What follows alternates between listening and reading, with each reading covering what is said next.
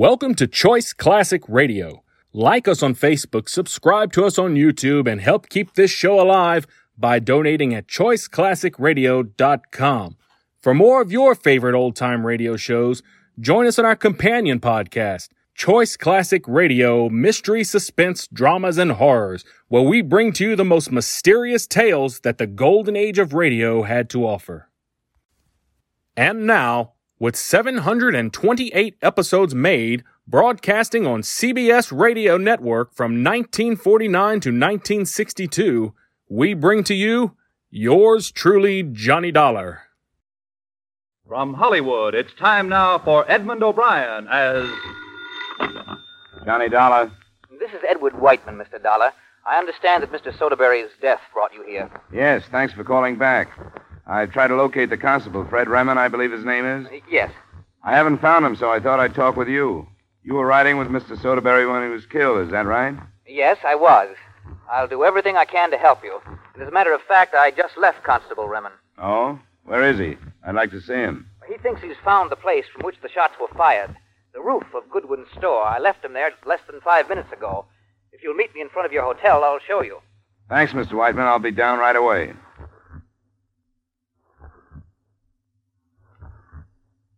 Edmund O'Brien, in a transcribed adventure of the man with the action-packed expense account, America's fabulous freelance insurance investigator... Yours truly, Johnny Dollar.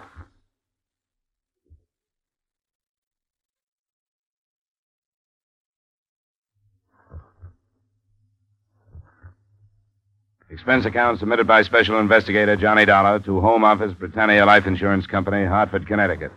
The following is an accounting of expenditures during my investigation of the Soderberry, Maine matter.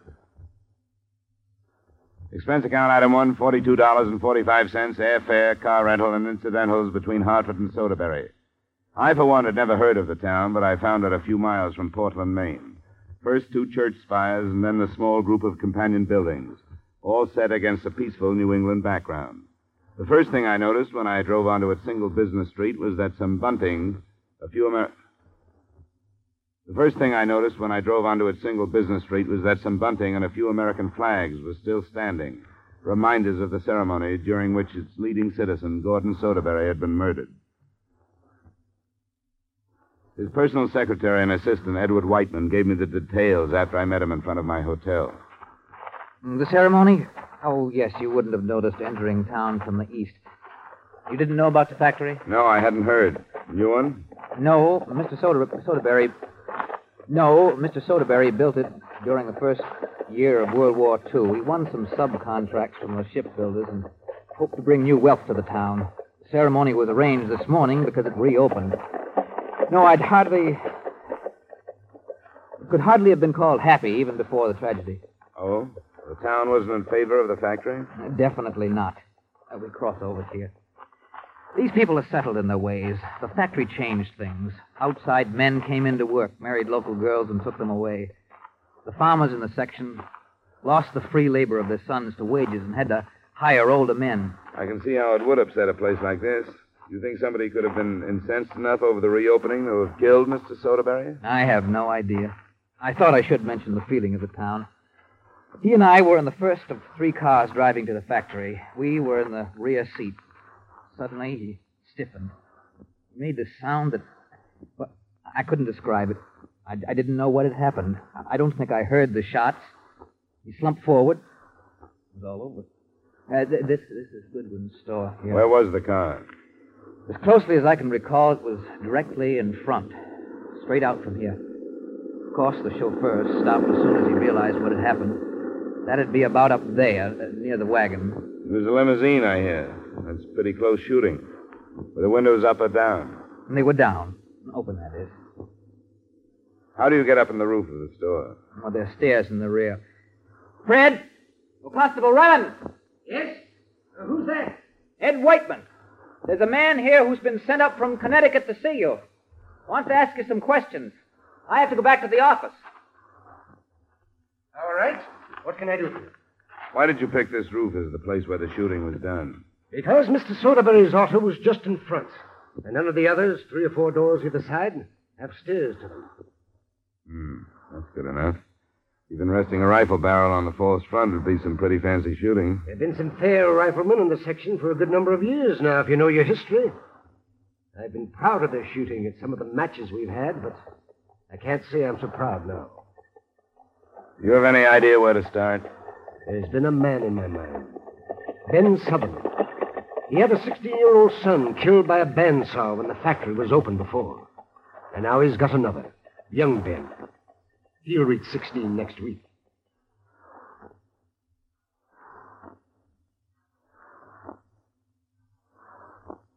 We walked to the Sutherland house, which was only about a quarter of a mile away, and Fred Remond gave me the background of the town.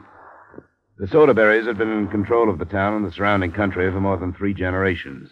Always they had been respected as thrifty, honest people, but never had they been well liked. The death of 53-year-old Gordon Soderberry meant the last of the male lineage. The sole survivor was his sister, Beth, many years his junior. The constable didn't seem impressed when I told him that potentially she was some $60,000 richer in cash in view of Gordon's insurance policy. We crossed a bridge to reach Ben Sutherland's house and found his wife waiting for us near the front door. I know why you've come, Fred Remond. I heard about the trouble. Mr. Sutherland wouldn't do it. He wouldn't do such a thing. Well, I didn't come to say right out that he did. Where's your husband, Mr. Sutherland? Could we talk to him? Who are you? He's Mr. Dollar. Gordon Soderberry insured his own life. And this man is looking for the one that took it. You'll both do better to go some other place with your questions. We'd like to talk to your husband if you'll tell us where he is. He ain't here. And young Ben? Where's he? He ain't here either. Where did they go? We wouldn't come here if we didn't have reason to. The constable told me your husband has made threats against Gordon Soderberry because of the death of your other son. You must have known that. So now you must understand why we're here. Mr. Sutherland's a God-fearing man, and he wouldn't take the law into his own hands. You know that, Fred Remond. He called you his friend. I'm nobody's friend now. If you're convinced he had nothing to do with the trouble, why don't you tell us where he is? Because he told me not to. I keep my husband's word. He said, don't tell anybody, so I won't. Well, when did he leave? Last night. He drove his truck. I know the sound of it. And if he'd come through town, it would have woke me. So he went the other way. I know that road. And where he'd passed through. Well, you don't leave me no doubt, Mrs. Sutherland. I'll have to put the state police after the truck. Your business, what you have to do, not mine. Don't you see you're making it worse by trying to hide the truth? Hide the truth? I'm keeping a trust, young man. And if you don't know the worth of a trust, you don't know the worth of anything.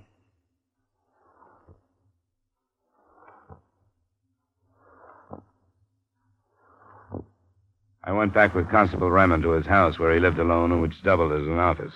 He phoned the description and license number of Sutherland's truck to his county superiors. And with the typical disinterest higher echelons seem to maintain for lower echelon problems, they told him they wouldn't be able to take delivery of Soderberry's body until the following day. That left us with no better than a vague promise as to when we'd get such vital points as the caliber of the murder weapon, the entry angle of the fatal bullet, and the distance from which it was fired. Remond left me and went to talk with some of the townspeople, and that evening, soon after dusk, I went to the Soderberry home, hoping that his sister Beth would be in condition to receive me.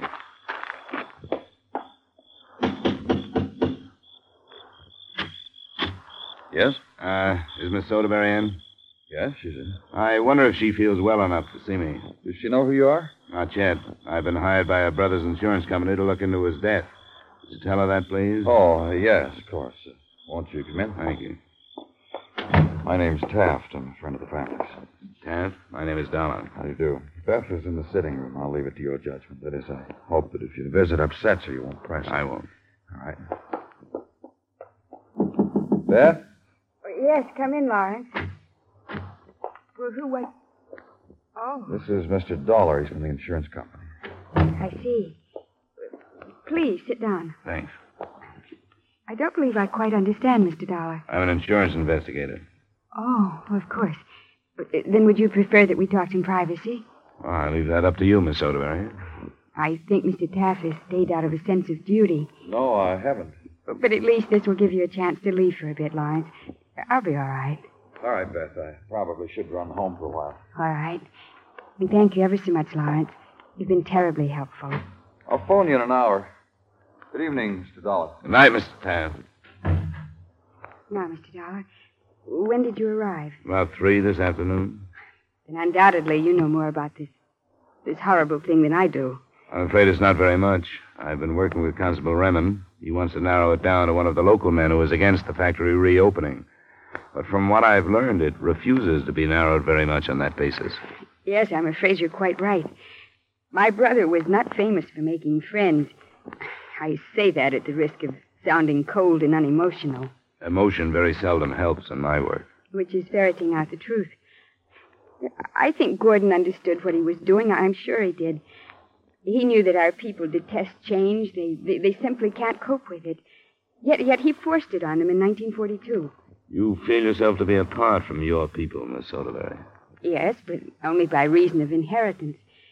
Change was forced upon me, too.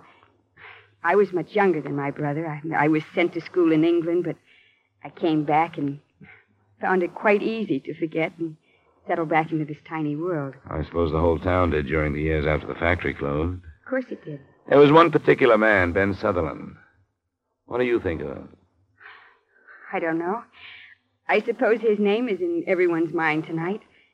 The death of his son because of the hated factory, it had a violent reaction on him. And why not? He knew his son hadn't been born to stand in front of the machine that killed him. What does he say? He can't be located. Left town last night. He took young Ben with him. I hope it isn't he. He suffered enough. Oh, what could be troubling the general? That's your dog? Yes, General Scott. He didn't alarm when you arrived, did he? Oh, it's the first I've heard from him. Oh, someone else's animal, perhaps. But that seldom happens. He's well able to fend for himself. He's a... By the time we got an oil lantern lit and I found the dog, he was moving silently toward the house, trailing what looked like a fractured front leg. I didn't know what to think when I told the surviving sister about it. She didn't seem frightened. But I couldn't help wondering whether her loyalty to her people wasn't misplaced, and whether the killer hadn't decided to eliminate all the Soderberrys from the town that bore their name. I phoned Constable Remen as soon as I got back into the house, but it was a needless call.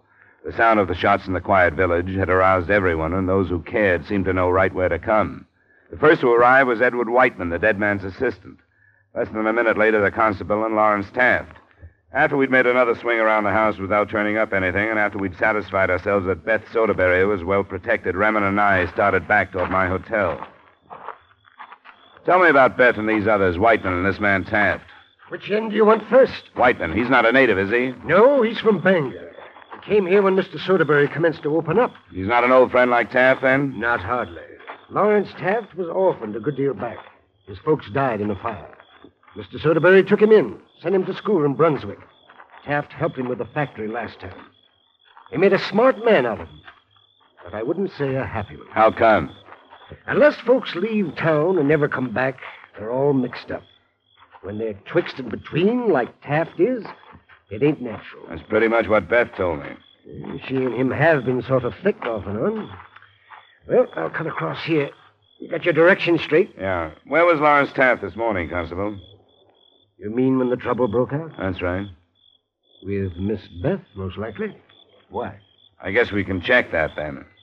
You aren't thinking he killed Mr. Soderberry, are you? I don't want anything to slip by us. You don't know us people. We pay what we owe if it takes all our life. The debt that was between them two was thicker than blood. Lawrence Taft would have killed himself before he would have killed Mr. Soderberry. You know them better than I do. That's the truth. I'll see you in the morning. I hope you sleep well.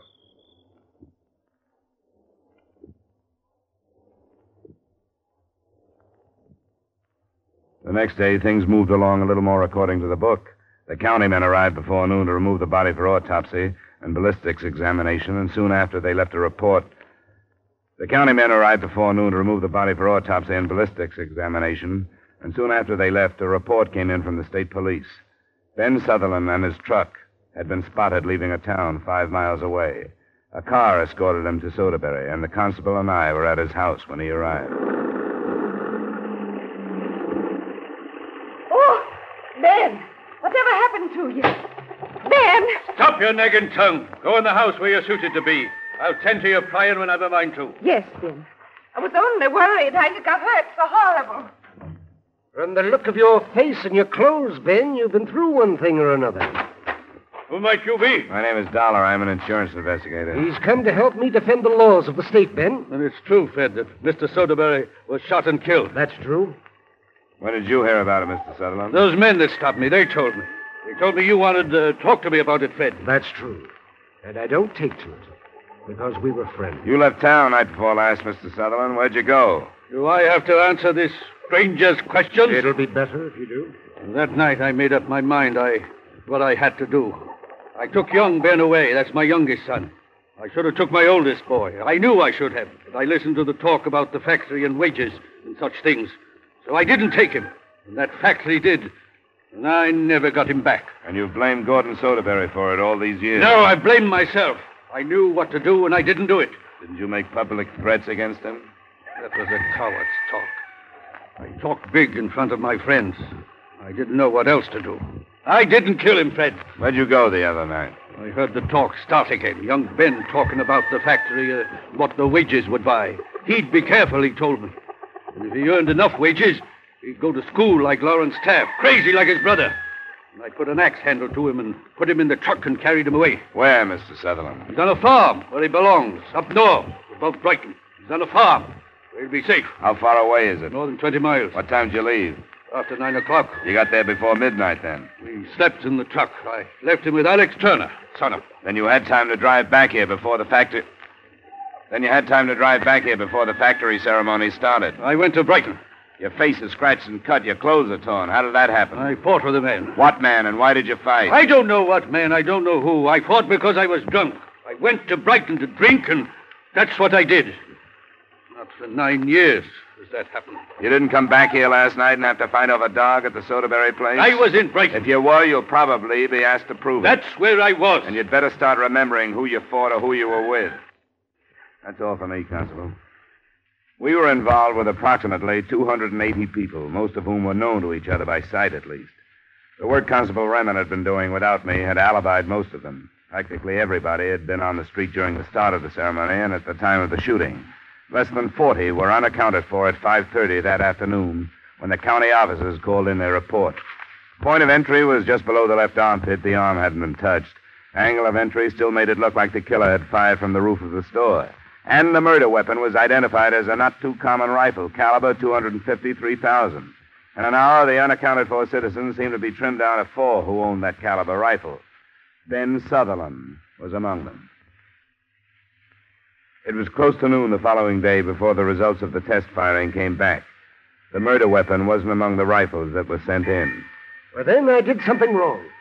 I am no great shakes at trouble like this. It's not necessarily that we did something wrong, Constable. Maybe we just didn't do quite enough. One of those 253,000s got away from us. A man's rifle is no secret here. He's proud of it. What kind of rifle did Gordon Soderberry own? Why? The townspeople hated the factory. That's the motive we've given them. But none of them owned the murder weapon. Not even poor Ben Sutherland, with a stronger motive than anyone else. Unless he could have bought a rifle with just this in mind and kept it hidden. I don't know. We'll work on that, too. But for now, let's look at the people we've neglected. Edward Whiteman can't be involved because he was sitting next to the victim. You tell me Lawrence Taft is clear. He wouldn't ever kill Mr. Soderberry. Then the sister. She seems to belong more to the town than to the family.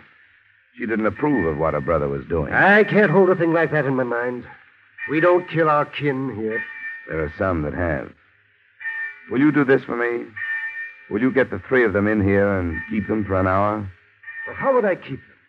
I don't know. Write up a statement for them to sign, something about the ballistics reports. You can spend some time over them. Then ask the sister to go into detail about what she's going to do with the factory. I'll try to take less than an hour. I ain't saying I can do it word for word, but I'll try. And if you'll write that statement, I'll be obliged. I ain't so good with a pencil. It took me somewhat less than an hour, and what I found didn't make sense for a while. A rifle, well hidden beneath some torn clothes in the closet. The rifle's caliber matched that of the weapon that had killed Gordon Soderberry. I reached his home soon after his sister did. Why, yes, he's here, Mr. Dollar. How much do you know How much do you know what lay behind the trouble the other morning? I beg your pardon? If you know who killed your brother, you'd better clear your skirts. 2 people are going to tear up any lies you tell. Mr. Dollar, if you know, please tell me. Lawrence Taft. Oh, no. No, he didn't. Why do you say that? You better say that first line again. Oh, no. No, he didn't. Why do you say that? We've pretty much cleared the whole town of the murder. You can't do that without having something left over. Oh, but you're wrong. Lawrence wouldn't kill my brother. That's what I've been told. But would you react the same way if Edward Whiteman was dead and I told you Taft had killed him? I'm sorry. I don't... Lawrence, come here. I'm here, Pat. But listen. It isn't true. It isn't true, is it? I heard what you said, Mr. Dollar. What reason would you have to say anything like that? I just left your house.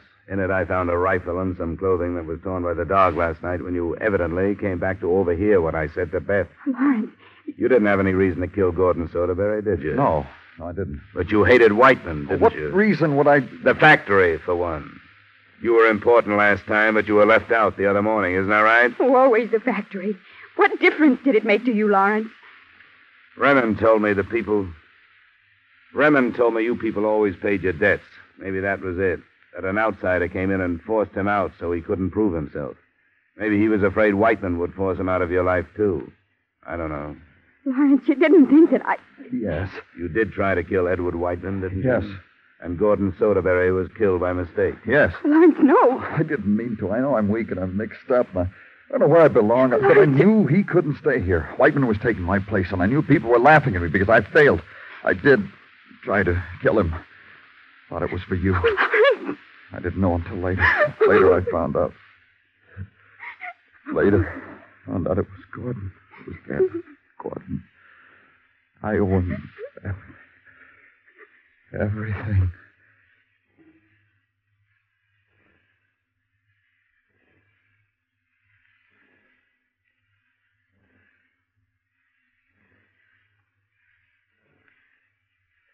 Expense account item 2, same as item 1, transportation back to Hartford. Expense account total, $84.90. Remarks? None. Except that maybe the now wealthy Beth Soderberry may have been right. That anybody with generations of background in an insular village like that does take a gamble when he comes out. To say nothing of a half-generation Hartfordian when he goes in. Yours truly, Johnny Dollar.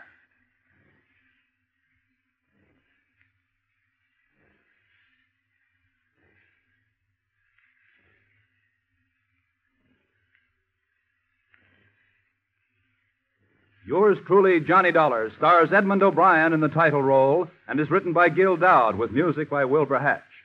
Edmund O'Brien can soon be seen in the Paramount Pictures production Warpath.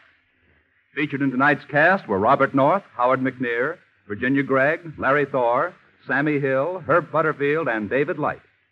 Yours truly, Johnny Dollar, was transcribed in Hollywood by Jaime Del Valle. This is Bob Lamont inviting you to join us next week at this time when Edmund O'Brien returns as... Yours truly, Johnny Dollar.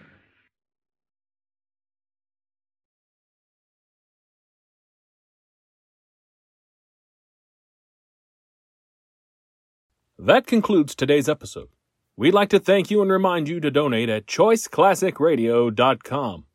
Remember, your donations make episodes like this possible.